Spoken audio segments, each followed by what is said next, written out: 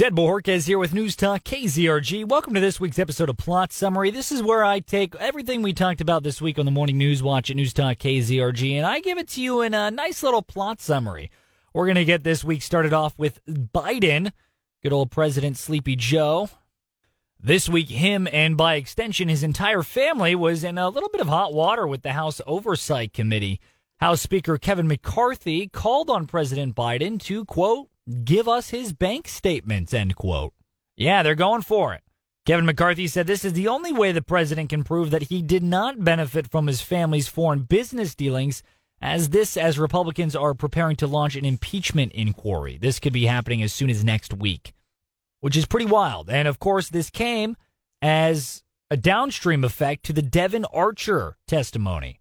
And if you don't know, a quick little synopsis of that is Hunter Biden's former business partner, Devon Archer, had testified to the House Oversight Committee and had confirmed that Joe Biden had spoken at his son's business meetings a minimum of 20 times while Joe Biden was vice president. This was jaw-dropping news because just as recently as 1 month ago, the president swore up and down not only did he not conduct business with his son in any capacity, he didn't even know what business his son was doing. That was the story not that long ago. And then a former business partner of Hunter Biden says that's literally not true. Not only did he know what we were doing, we phoned him in. We called him during a meeting to talk to clients about what we were doing. So, busted, Mr. President. Now, Joe Biden has not really spoken on any of those revelations really at all. In fact, he's pretty much been dodging all interviews as of late, except this week he accepted one interview that was a very important one, and that is with the Weather Channel.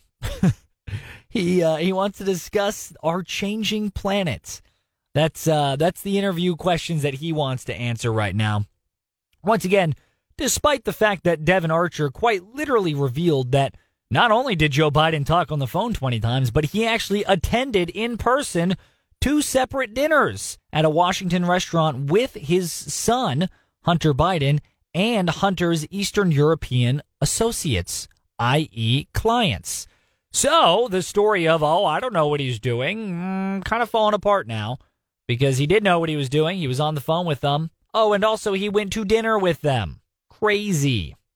Devon Archer also revealed that $3.5 million from foreign clients in 2014, again, when Joe Biden was vice president, were sent to a Devon Archer and Hunter Biden associated corporate entity, which in turn almost immediately transferred that money into different firms that were co-owned by Devon Archer and Hunter Biden, in which case that money was almost immediately distributed amongst Biden family members. And if that wasn't enough, it was also revealed that Joe Biden, once again while vice president, had coffee with Jonathan Lee, which was the incoming CEO of a Chinese state-backed investment fund. They just had coffee. Let's not kid ourselves. We all know what that was. That was a business meeting, okay? Business people don't just have coffee. They talk shop. It's like the golf course.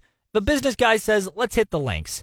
They're not there to play the sport. Sure, that's what's happening in the background, but they're talking shop. Let's be real. So that was the big news with the Bidens this week. Moving on from there, and Donald Trump was in the news this week, of course. During an Alabama Republican Party event, Donald Trump joked that he needs just one more indictment to become president.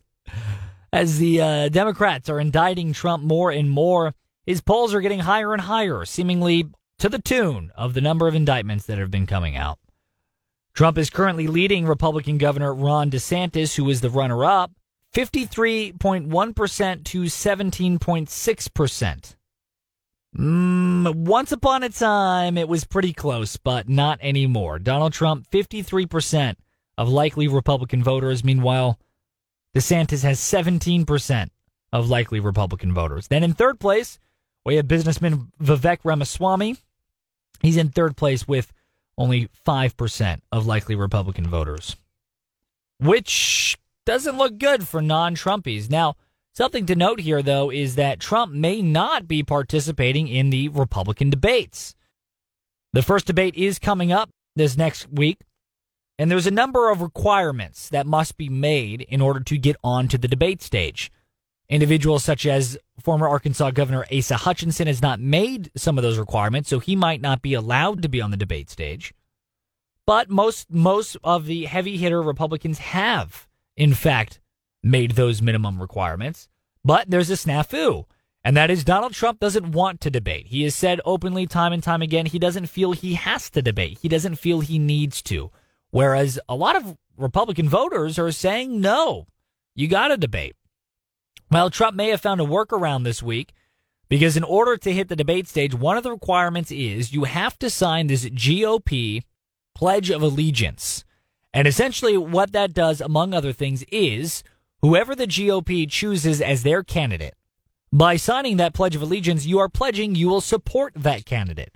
If you remember in 2016, there was that really sad video of Ted Cruz making cold calls to try and garner up support for Donald Trump just weeks after a very, very brutal debate between the two of them. Very, frankly, kind of hate-filled debate between the two of them. And then what happened? Well, Trump became the GOP nominee, and Ted Cruz had signed a Pledge of Allegiance saying he pledges to support whoever the GOP chooses, and they chose Trump. And what did he do? Well, he put on his big boy pants, swallowed his pride, and started making those pro-Trump calls. So I think good for Cruz on that. Kind of showed his character in a very positive way, I think.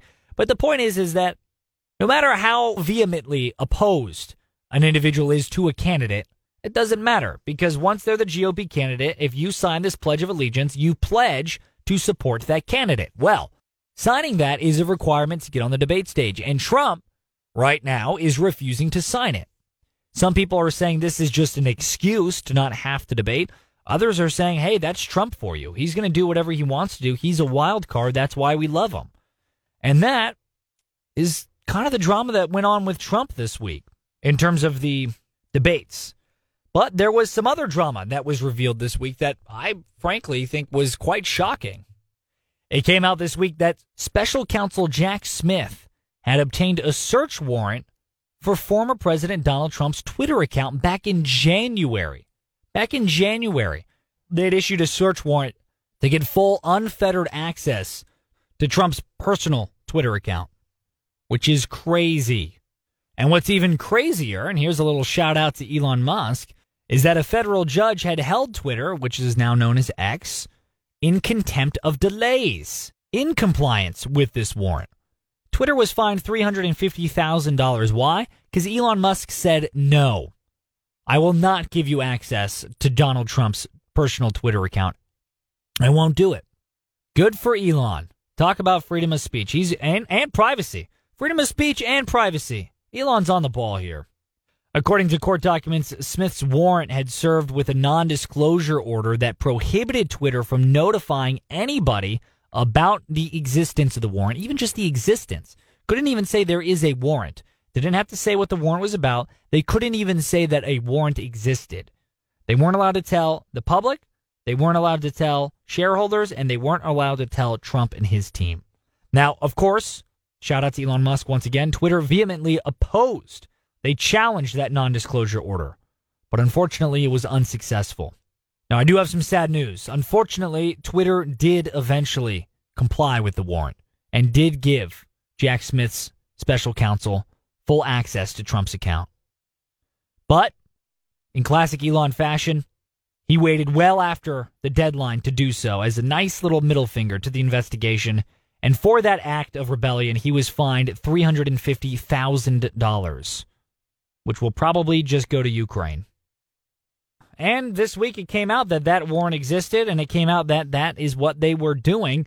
And of course, Donald Trump, not very happy about it, but he'll bounce back. Moving on from Trump, though, something else that we discussed this week in the Morning News Watch at NewsTalk KZRG, the EPA. They are proposing even more regulations. You know, I'm very glad to hear that because I thought there would be a single day in the year of 2023 in which the Biden administration did not impose or suggest a new regulation. I was worried. I thought that today was going to be the day. It didn't happen. Thank goodness it did. Didn't want to ruin that streak, that regulation streak, that unvoted for, unpeople approved for regulation streak. Isn't that lovely? The EPA, they are suggesting more carbon dioxide emission regulations specifically for power plants. Now, the concern this week is that these regulations would likely lead to blackouts at a large scale. And of course, even scarier than that, these rolling blackouts that this would likely create would almost exclusively affect the Midwest and the South. Of course, there would be some blackouts, some semblance of them anyway, in the coastal states, but it's primarily going to be the Midwest and the South. You know, the states and community and people that this administration seems to be not all that interested in, broadly speaking. And in case that wasn't enough for you, it is likely that these new regulations are going to cost about $250 billion by the end of it. That is the current math that we have on that, of the economic cost, the financial cost to these new regulations. $250 billion. And essentially, in very short, what these regulations are is they're requiring fossil fuel-powered plants to develop certain technologies, such as carbon capture machines, sequestration, hydrogen blending. It's all science nerd stuff that supposedly helps the environment and, of course, makes these companies that make this equipment exceptionally wealthy, including the politicians that are requiring it, makes them exceptionally wealthy. And that money, of course, will come from you in the form of increased energy bills. Lovely. I can't wait for another super winter like the one Kansas had not too long ago. These rolling blackouts will play very nice in that field. Something else we discussed this week, kind of a shocking statistic and a little scary to some people. Democratic socialists, they are on the rise quite significantly. Now, what is a democratic socialist? Most easily can be defined as Bernie Sanders, frankly. Bernie Sanders is the easiest, most pure, currently the most famous example of what a democratic socialist is. Just think Bernie, that's what that organization is. Bernie Sanders is essentially their mascot. Now, in 2015, the Democratic Socialists of America, that's their party, they had about 6,000 active members, 6,000 across the country. That was 2015. But this is a brave new world we live in here, people. This is 2023 for crying out loud. We're only 4 months away from 2024. And now, the Democratic Socialists of America have 80,000 members. They went from 6,000 to 80. That's like what is that? That's a huge increase. I don't know how to do math. 80,000 divided by 6,000 equals 13. So that's a 1,300% increase. Is that right? 6,000 times. That's 13 times the amount. More than 13 times the amount of members. Crazy.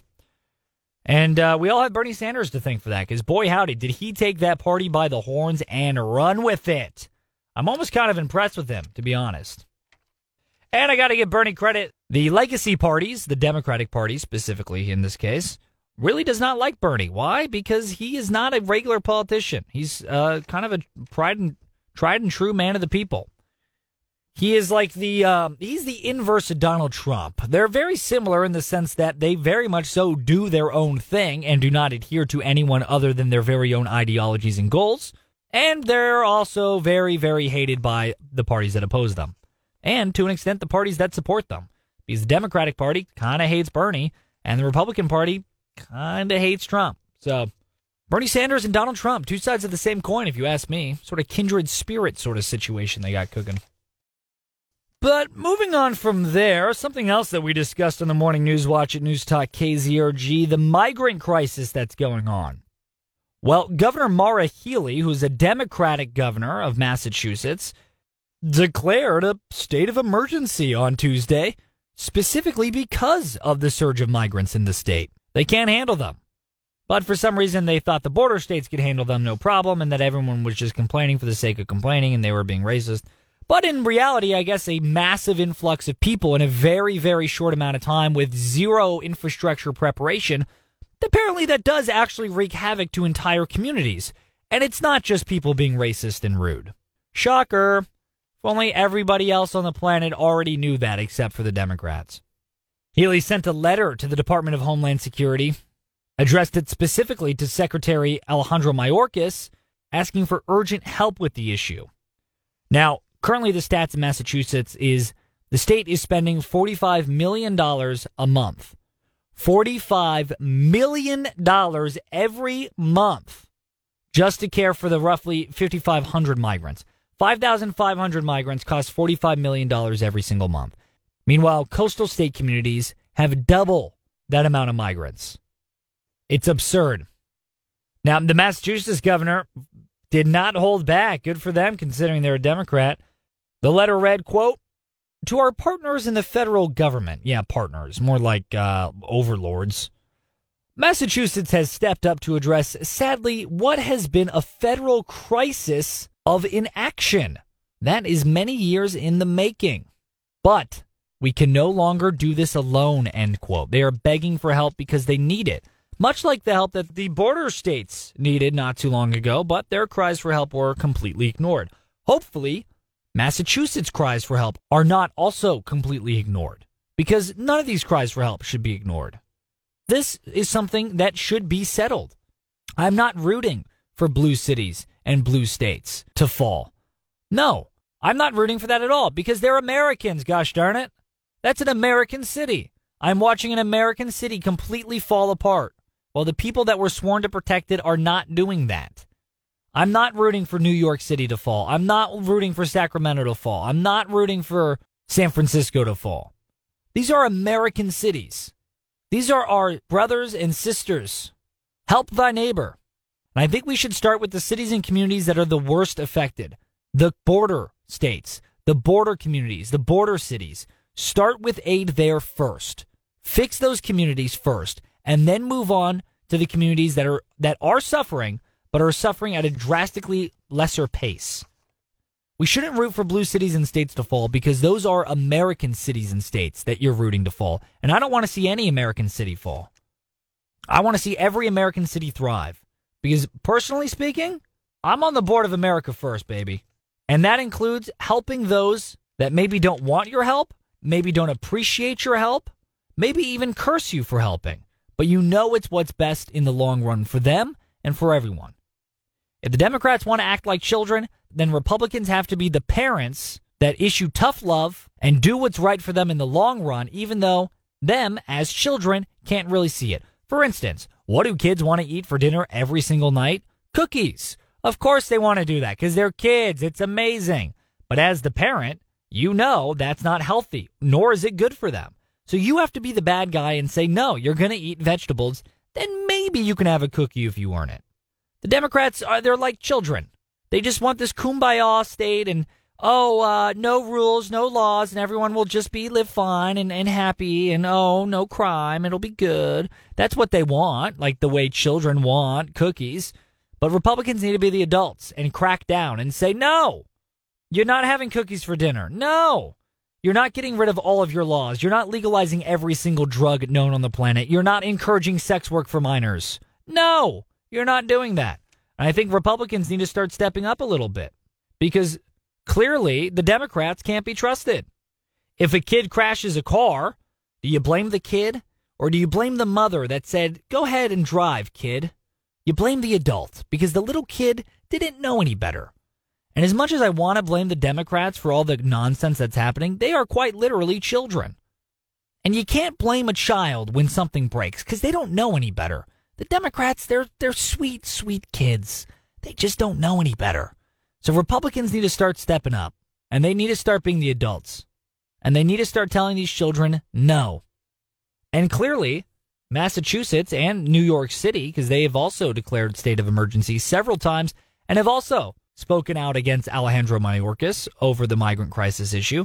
Clearly, they're starting to realize that their diet of chaos is not doing very well for them in their digestive tract of peace and city governing. So now it's up to the Republicans, the adults in the room, to come in and say, don't worry, sweet child, we'll help you fix it. But enough of that. Moving on from there, there was a couple of big league, high volume, highly publicized cancelings. We'll put it that way. A couple of big Big league cancelings. There's a phrase I'm thinking of, but I can't think of it. In any case, NASCAR driver Noah Gragson was actually canceled this week, and he was canceled in a rather unfortunate way. Gragson was fully suspended by his motor club. Not only that, he was also fully suspended from NASCAR as a whole and might never be able to race professionally again. And naturally, of course, you would think, wow, he must have had to do something very, very heinous to be fully canceled, suspended, and then fired, not only from his motor club, but from the sport as an entirety. What heinous crime could this man have committed? Well, I'll tell you. He hit the like button on a meme that made light of George Floyd's death. Gragson did not make the meme. He did not share the meme. He did not comment on the meme. He didn't even say he agreed with the meme. He hit the thumbs up button, which I'm sure you know on social media is not necessarily mean you're pro what the message of that meme is saying. He pushed like. He pushed like on a meme. Sometimes that means that you understand what it's saying when you hit like. Sometimes it means you like it. Sometimes it means you dislike it. The internet and modern internet culture is a very confusing and vexing thing. And it's a shame. Gragson was only 25 years old, and this was his first full season in the Cup Series, and it was taken away from him. Gone, stripped. Because he liked a meme on social media. That is the power of canceling. And by the way, that's the power of boycotting. Because canceling is just the liberals' word for boycotting. They boycotted this individual so successfully, so hard, so quickly, that his hopes and dreams, ever since he was a kid of driving a car, have been taken away from him. That's the power of boycotting. Speaking of boycotting, the threat of another boycott came to light this week, and we discussed it on the Morning News Watch at NewsTalk KZRG. A Native American group has threatened a national boycott of the Washington Commanders. And what are their demands? Well, this Native American group is demanding the NFL reverse course and change the name back to the Washington Redskins. Huh. Really? Native American groups would like to have the name back. And who was it that wanted it gone? Oh, yeah. White people. White people wanted it gone. They wanted to remove the Redskins. They wanted to remove Native Americans from pop culture. And that's not just me saying it. In a letter that was addressed to the Washington Commanders, the Native American group criticized what they call cancel culture against Native American population and the erasure of its steadfast role in American history, including serving as counselors to the founding fathers in the creation of the U.S. Constitution, end quote. That's what they're calling for. This Native American group is saying, we are tired of white people trying to erase us from the history of this country, and that history does include the football team Washington Redskins. The Washington football team first began its relationship with the Native American community in 1933. Nearly 100 years, they've been partners with the Native American community. And that, in part, was stripped away with the changing of the name. The letter went on to note, quote, at this moment in history, we are formally requesting that the team revitalize its relationship with the American Indian community by changing the name back to the Redskins, which recognizes America's original inhabitants, and using the team's historic name and legacy to encourage Americans to learn about, not cancel, the history of America's tribes and our role in the founding of this great nation, end quote. Honestly, that's a pretty darn inspiring letter. Very inspiring, very well written, and food for thought. Specifically the thought of who is actually doing the canceling. Because according to this, it's not the Native American tribe that was in direct relation to the Washington Commander football team. No, it seemed to me to be outside forces, specifically light-skinned forces, perhaps white people. Who knows? Who knows? The tribe then made a reference to the Bud Light fiasco and said, "Hey, you don't want to end up like Bud Light, do you?" Which is a pretty good point. Speaking of Bud Light, some other Bud Light news that came out this week in the Morning News Watch at NewsTalk KZRG. The Anheuser-Busch Company will be forced to sell 8 craft beer brands to a Canadian marijuana company. Anheuser-Busch doesn't want to sell these brands, but they're being forced to because they're running out of money. I mean, Anheuser-Busch has lost almost $400 million due to the Dylan Mulvaney fiasco. And so they're going to be forced to sell off some of their titles. They'll be selling Shock Top, Breckenridge Brewery, Blue Point Brewery, 10 Barrel Brewing Company, Red Hook Brewery, Widmer Brothers Brewing, Square Mile Cider Company, and Highball Energy. I don't know what the energy one was. Maybe it was some sort of alcoholic energy drink. Who knows? But yeah, they're going to be selling all of those titles, all of which they loved and cherished, and they'll be giving them to the Canucks, all for $85 million. That is not a great deal for Anheuser-Busch. But as we all learn with that individual in NASCAR, the power of canceling, the power of boycotting, it sincerely does work. And I think that's a lesson we should all learn and pay attention to as members of and participants in the free market. But that's pretty much all we discussed this week on the Morning News Watch at NewsTalk KZRG. Be sure to tune into our Facebook page. We are live every morning for the Morning News Watch at our Facebook page. It's just NewsTalk KZRG on Facebook. You can also check out our website, which of course you're likely already on if you're listening to this. That's newstalkkzrg.com. Couple of updates. We're going to be covering that Republican debate pretty darn closely. So if you're interested in what's going on in that, all you got to do, stay tuned on our Facebook page. We will have all the updates. You can tune in every weekday on FM 102.9, 105.9, AM 1310, and on your smart speaker, NewsTalk KZRG, for all the news.